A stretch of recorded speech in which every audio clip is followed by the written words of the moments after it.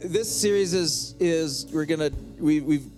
you see the shirts and you see our slogan is for love and impact. We're gonna dive into a little bit of what that means and why we've chosen this and what we're doing.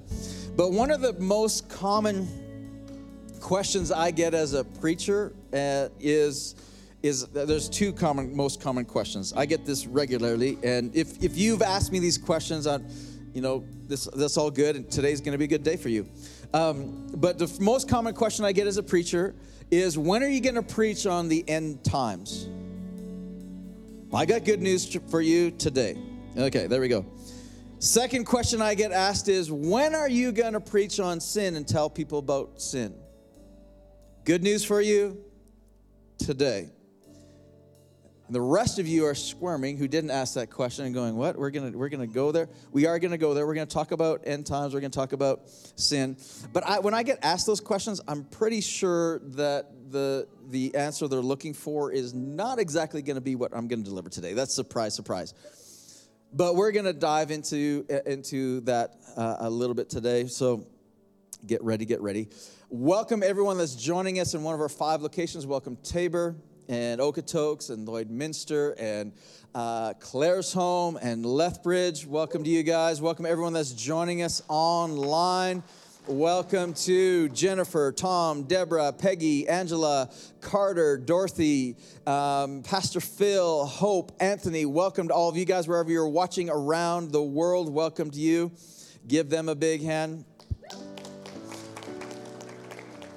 All right, so we're ready to talk about end times and sin. We're good?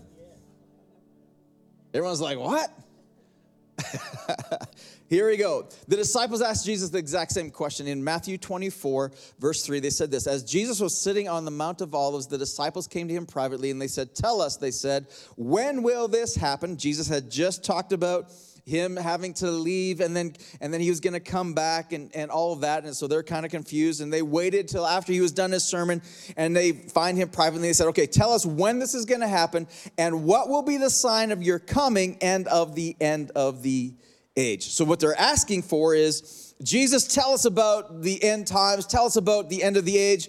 Let us in on some of the secrets of what we can expect. And Jesus did. Jesus obliged. In fact, Jesus taught on the end times and all the signs that would come in Matthew 24. And he continued that same conversation into Matthew 25. Now, we're gonna skip through most of that, and we're gonna get to Matthew chapter 25. But I just want to highlight this about Matthew 24. And I encourage you to go back, if you're curious about end times and all that, to go back and read what Jesus said about the end times and some of the signs that will come. And I got to say, go back and read it again, maybe refresh, because I've heard Matthew 24 taught often. I've heard end times teaching often, and from a lot of pastors and preachers. And one of the things that I hear that is mistakenly communicated, I just got to clarify this. In Matthew 24, I often hear it said, pastors will say, especially when something bad happens, like COVID or, earthquakes or, all wars or something traumatic happens on the planet, and we all hear about it and we're all kind of shaken, just kind of what we've been through. All of a sudden, we have pastors and preachers who get up and they start saying, like, Jesus said that there was going to be wars and rumors of wars and pestilences and earthquakes and all kinds of bad things, and that would be the sign of the end of the times. Anybody ever hear this preached?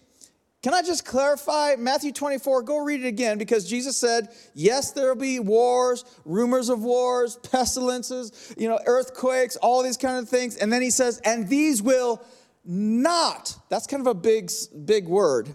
These will not be a sign of the end.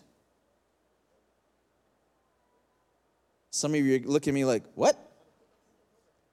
That's in the Bible. Now, all of you flipped to Matthew 24. You can look at it. This is what Jesus said. There's going to be all these things, but this will not be the sign of the end. He says the sign of the end is actually going to be when this gospel of the kingdom is preached to all nations. Then the end will come. The gospel of the kingdom. That's why I'm so passionate about the kingdom. It's the gospel of the kingdom, the good news of the kingdom of God. Now, when we are there going to be more wars, more things, all this kind of stuff? There's always been. I think it feels like there's an escalation of things going on, and there probably is an escalation of things going on and bad things happening, because as long as man gets their hands on something, we don't make things, we tend to mess things up. So it's getting messier. Yeah, that's all happening. But I think also there's more stuff going on in the world that we have because of social media and because of the internet. We have are there more wars today? I don't know. We just know about them all. Are there more earthquakes today? I don't know. We just know about them immediately. All these things. I just want you to know that as believers, we shouldn't panic. That a lot of times when these pastors and preachers talk about all these things, and these are the signs, it's anything that's motivating through fear isn't God. We all good? Okay, Jesus said this wasn't the sign. Okay, so just go back and read that again. Matthew 25, we're going to skip down to verse 31. And in verse 31, Jesus, he goes through all the different signs, what's going to happen. And in verse 31, Jesus begins to teach through and begin to talk through about the end of the end, and in particular, his second coming. He says this in verse 31, when the Son of Man comes in his glory and all the angels with him, he will sit on his glorious throne. Now, so Jesus is saying right here that, yes, I'm going to come back. I'm going to come back in all of my glory a second time. I'm going to come back. That's the second coming. He's going to return to earth. He's promised that right from the beginning. And all the angels with him. And he will sit on his glorious throne. In other words, Jesus is king. And he's making it clear that he's going to set up and establish his kingdom after his second coming. Then he says this in the next verse.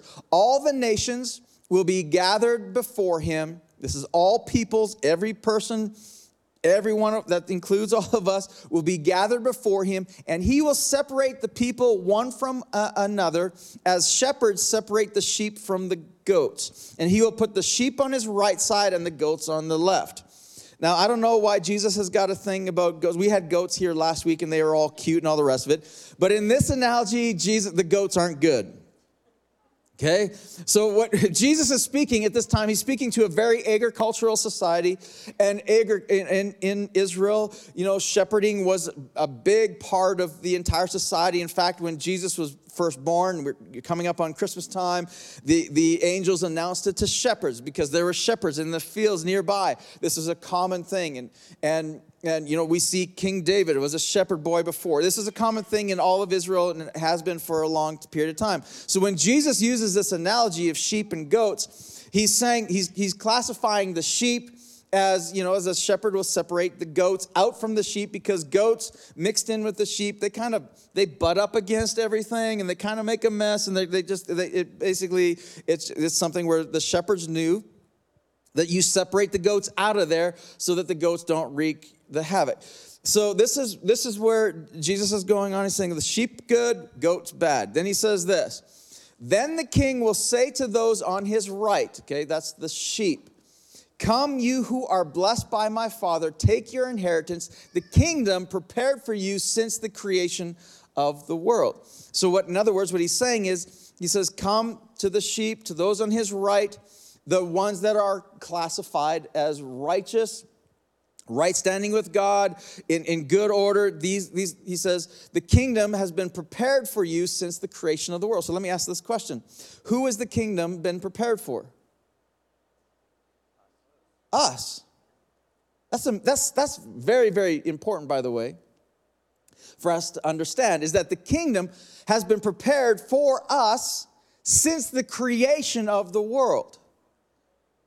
Okay, that's important for us to understand, that he didn't create his kingdom just for himself. He created this kingdom, this whole understanding of what kingdom is, for us since the creation of the world. So he says, okay, now he's speaking to the righteous, to the sheep on his right, and he's about to classify what is righteous or what is right standing with God. And I got to tell you, I've read this 100 times, and even as we're preparing for this again, I've read these scriptures, and you've heard them, we've talked about them before, but I've always taken them out of context. I've always taken them in just context of these verses in itself, and didn't put them in the context of the couple chapters before, where Jesus is answering the question about the end times or judgment day, or what is going to be the separation on Judgment Day between the righteous and the unrighteous. I've never been taught it this way. I've never taught it this way, but I want you to see something. Jesus is about to classify the difference between those who are right standing with God and those who aren't. And I gotta say, having read this, I'm quite surprised. I'm surprised because this is not what righteousness has been defined to for me. And I'm pretty sure that for those of you, especially those of you who've grown up in church, this is not what righteousness has been defined for you as well. Because what makes people righteous or right standing, that's righteousness means right standing with God. What makes people righteous? Well, we've been taught, we think they are those who are good people. They follow the rules. They attend church. They love Jesus. They are married to one wife. That's a good idea. They follow all that. They dress right. They go to the right church the right amount of times a year.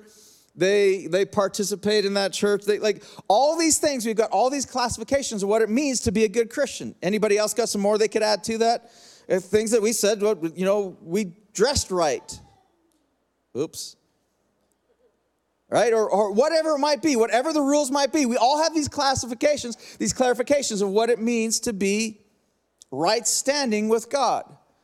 So Jesus is saying, he's speaking to those who are on his right and the righteous, and then he begins to classify what is determined to be righteous. And he says this, for I was hungry and you gave me something to eat. I was thirsty and you gave me something to drink. I was a stranger and you invited me in. I needed clothes and you clothed me. I was sick and you looked after me. I was in prison and you came to visit me. Wait.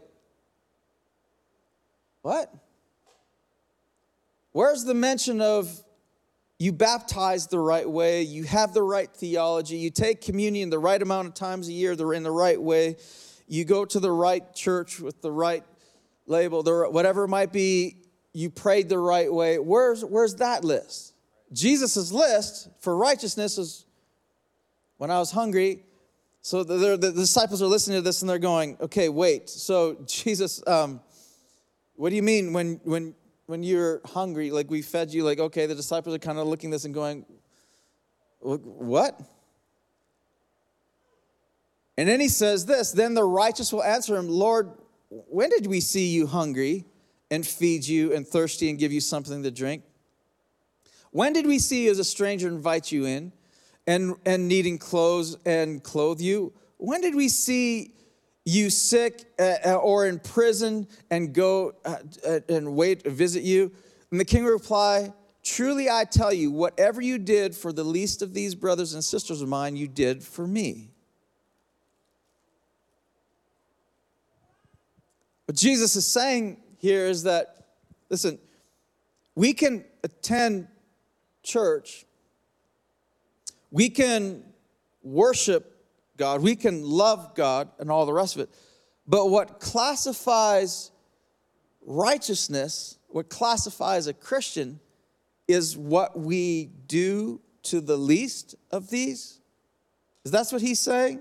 Because this is what, he's answering the question again of, tell us what's going to happen at the end. And when he gets to after his second coming, judgment day, all the rest of it, the separation between the right and the left, the separation between the sheep and the goats, the separation between the righteous and the unrighteous is what we've done to the least of these.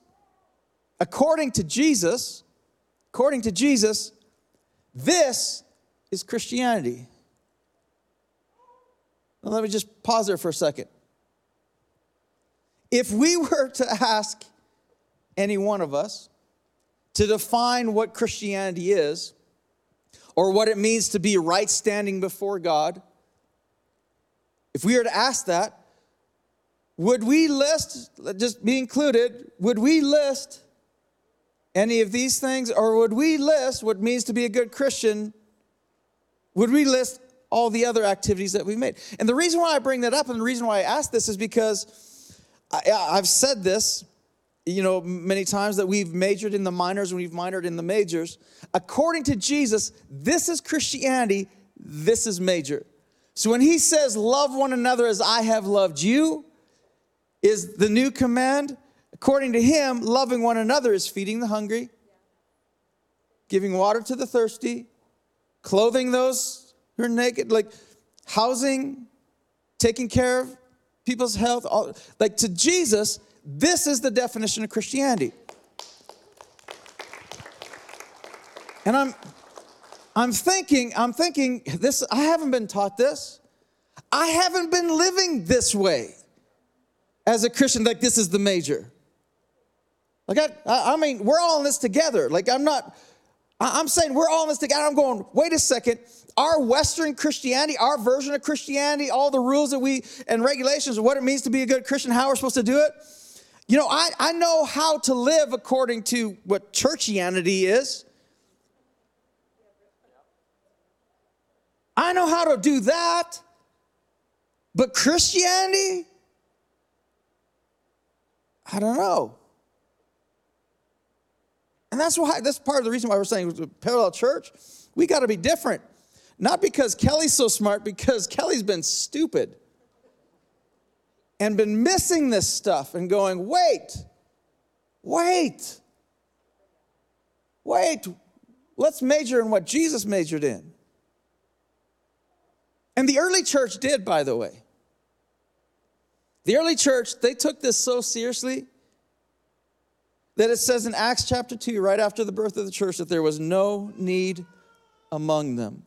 And when they said need, that meant there was no hungry, there was no thirsty, there was no naked, there was no homeless, there was no need among them. There was no one that wasn't being visited. There was no need among them. Because to them, this was the gospel. This was Christianity.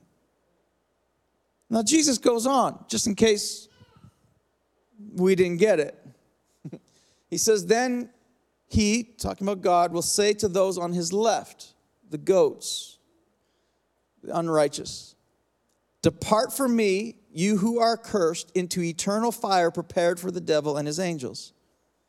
This is the sin part, by the way. Right? So Jesus says, and listen, there's a version of Christianity out there that and version of preachers out there that will say that hell isn't real. Anybody ever heard this? Like people saying that hell isn't real. I, for one, don't ascribe to that theology or that belief because Jesus said it's real. Right? Jesus mentioned it. Hell is a real place. But watch this now. Jesus said eternal fire, that's talking about hell. He says eternal fire isn't prepared for the sinners. He says hell is prepared for the devil and his angels. Now wait a second, let's back this up. Who did he say the kingdom is prepared for? Us. Who did he say hell is prepared for? The devil. But then he says this, that he says, those depart from me, you who are cursed, into the eternal fire prepared, that's prepared for the devil and his angels. And in other words, he's saying the unrighteous, the goats, not to God's will, but are going to be sent to hell. This is judgment day. This is all this. And then he says, okay, here's the part where Jesus is about to mention all the sins that are bad enough and ranked bad enough to send us to hell. Anybody got a list? Right? We've been given lists, haven't we? This is where he's going to list murder and homosexuality and adultery and I mean lying and cheating, like all the rest. This is where he's going to list all the sins that they're inexcusable. This is where Jesus is about to list all the sins that are going to send us to hell. And this is what he says. For I was hungry, and you gave me nothing to eat. I was thirsty, and you gave me nothing to drink. I was a stranger. You did not invite me in. I needed clothes, and you did not clothe me. I was sick and in prison, and you did not look after me. Wait. Where's the sin?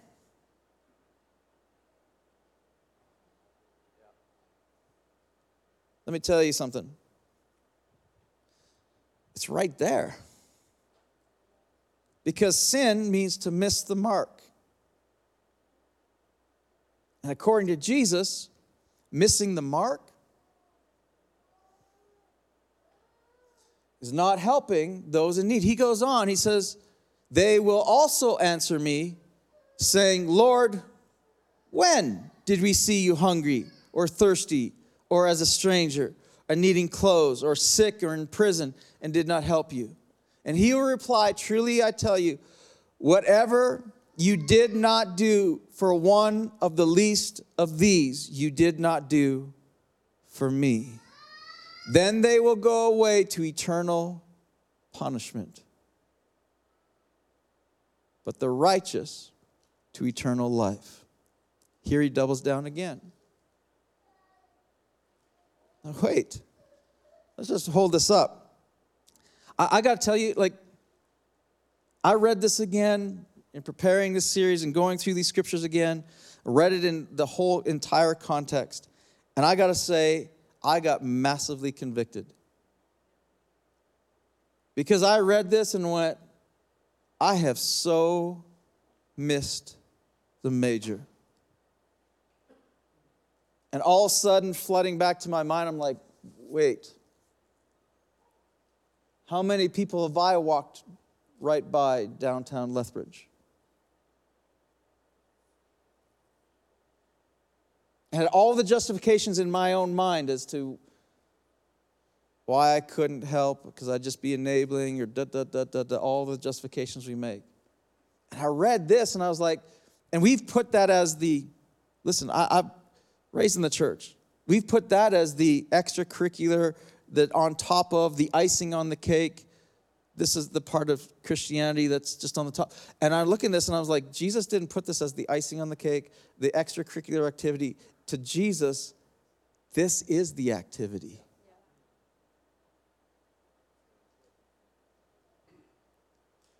I thought, man, I feel convicted as a pastor who's been preaching and teaching this whole entire time and working and building to get people to come to my church.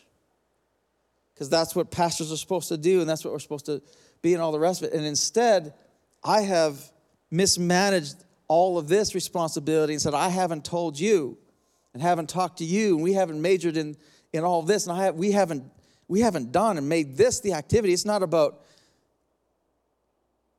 bringing people in. It's about activating us to go out.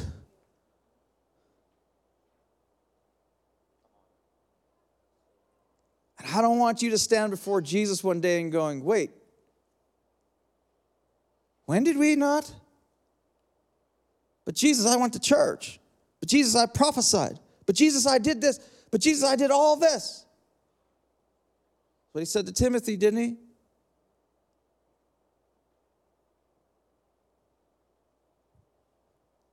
How have we missed this?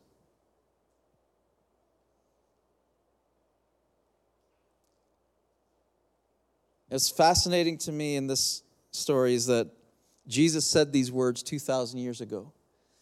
And 2,000 years later, the 6 needs that Jesus mentioned here twice are still the 6 greatest needs on the planet today. Look at this. He listed the need for food, the need for water, the need for housing, clothing, health, justice. And what's also fascinating to me is that Jesus was not talking to the government. He wasn't talking to the Red Cross. He was talking, or any other organization to meet these needs. He was the healthcare system. He was talking to the church. And Jesus gave the responsibility to meet these 6 needs to us as the church. So now watch. Here we are in the midst of a COVID epidemic, and we're all confused, and we're all feeling, I don't know if you're feeling like I'm feeling tired of it all. Or let's move, come on, let's all right already. Let's all the rest of it and going, come on. But I've also realized that I've been placing all of my hope to solving these problems, sickness, in our healthcare system. Placing all of my hope in the governments to get it figured out. And in the meantime, I read this and I was like, it's not their job. And I've been sitting back as a Christian and going, well, come on already. You guys should solve this problem. And according to Jesus, it's on the list. Jesus said this in his very first sermon. He said this in Matthew chapter 5, the Sermon on the Mount. He said, you are the light of the world. A town built on a hill cannot be hidden. Neither a people light a lamp and put it under a bowl. Instead, they put it on its stand, and it gives light to everyone in the house. And in the same way, let your light shine before others, that they may see your good deeds. There it is again, your good deeds, and glorify your Father in heaven. Now watch this. In his very first message, Jesus says something profound. He says, you are the light. And the reason why this is profound is because darkness, I've said this many times, darkness has no power in and of itself. Darkness is simply the absence of light. Correct? It has no power. And in the meantime, this is what I've seen. In the meantime, me as a Christian and we as Christians in the church, in the meantime, we've been complaining and arguing and saying that the world is getting darker and it's getting worse and worse and it's getting darker and darker and all the rest. And here's something else that I've done.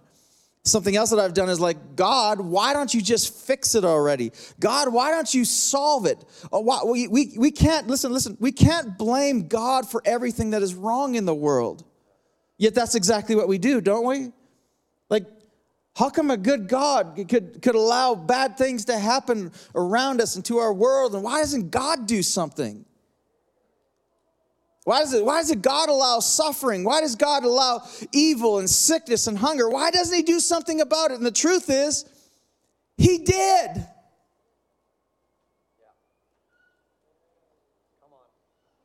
He tasked us to be the light. And so in the meantime, while we're waiting for us to escape this dark, dingy, terrible, hellish world to one day go into heaven, Jesus is saying, no. I built the kingdom from the beginning of creation for you. You are the light. And you can't, if there's darkness in the world, it's because we're not doing our job. And the truth is we've abdicated our responsibilities. What I'm saying is, church, listen, I'm saying is that we got to be different. We got to think different. We got to major in the major.